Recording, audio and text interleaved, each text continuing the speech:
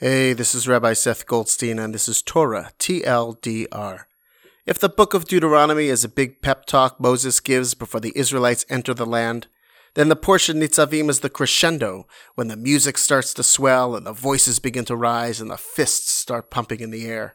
One of the best lines is when he says, "The Torah is not beyond reach. It is not in the heavens that you should require someone to go and get it for you. And it is not across the sea that you should require someone to get it for you. No," he says, "the thing is very close to you, in your mouth and in your heart to do it."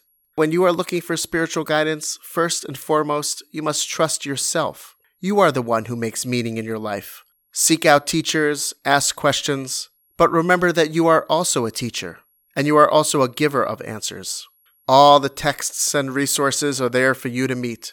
Be inquisitive, honor your experience, and be open to learning and growing. No one else is going to do it for you. Shabbat Shalom.